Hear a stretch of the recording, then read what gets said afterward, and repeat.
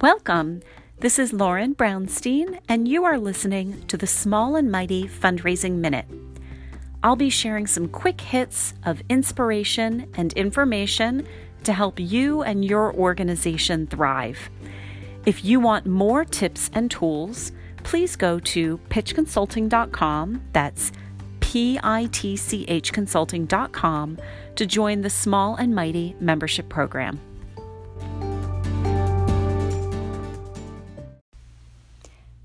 I've been doing a bunch of consulting work lately around board members. I've been doing some work for clients related to their board members, and also creating some resources for members of my Small and Mighty membership program.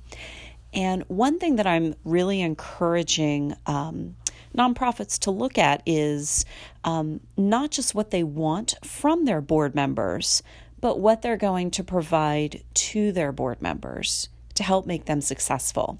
So, for example, if you're writing a job description or a profile of your board members, or some sort of board member agreement where they'll sign on to do certain things, I encourage you not just to write about what you want from them. We want you to come to this many meetings. We want you to be on the subcommittee. We want you to make a contribution to the organization, but also to really articulate what you're going to do for them. We will provide you with background information that you can use when you're going out into the community to talk about our group. We will make sure that you know about all of the meetings and events well in advance. We will provide you with training on XYZ topic.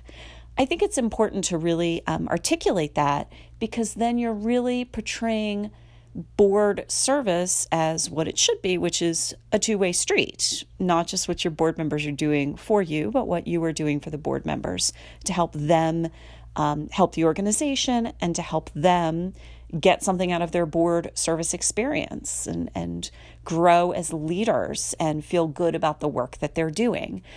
So in short, I encourage you to think about how you can nurture your board members to help them be successful and to help the organization be successful. Thank you so much for listening. I really appreciate it.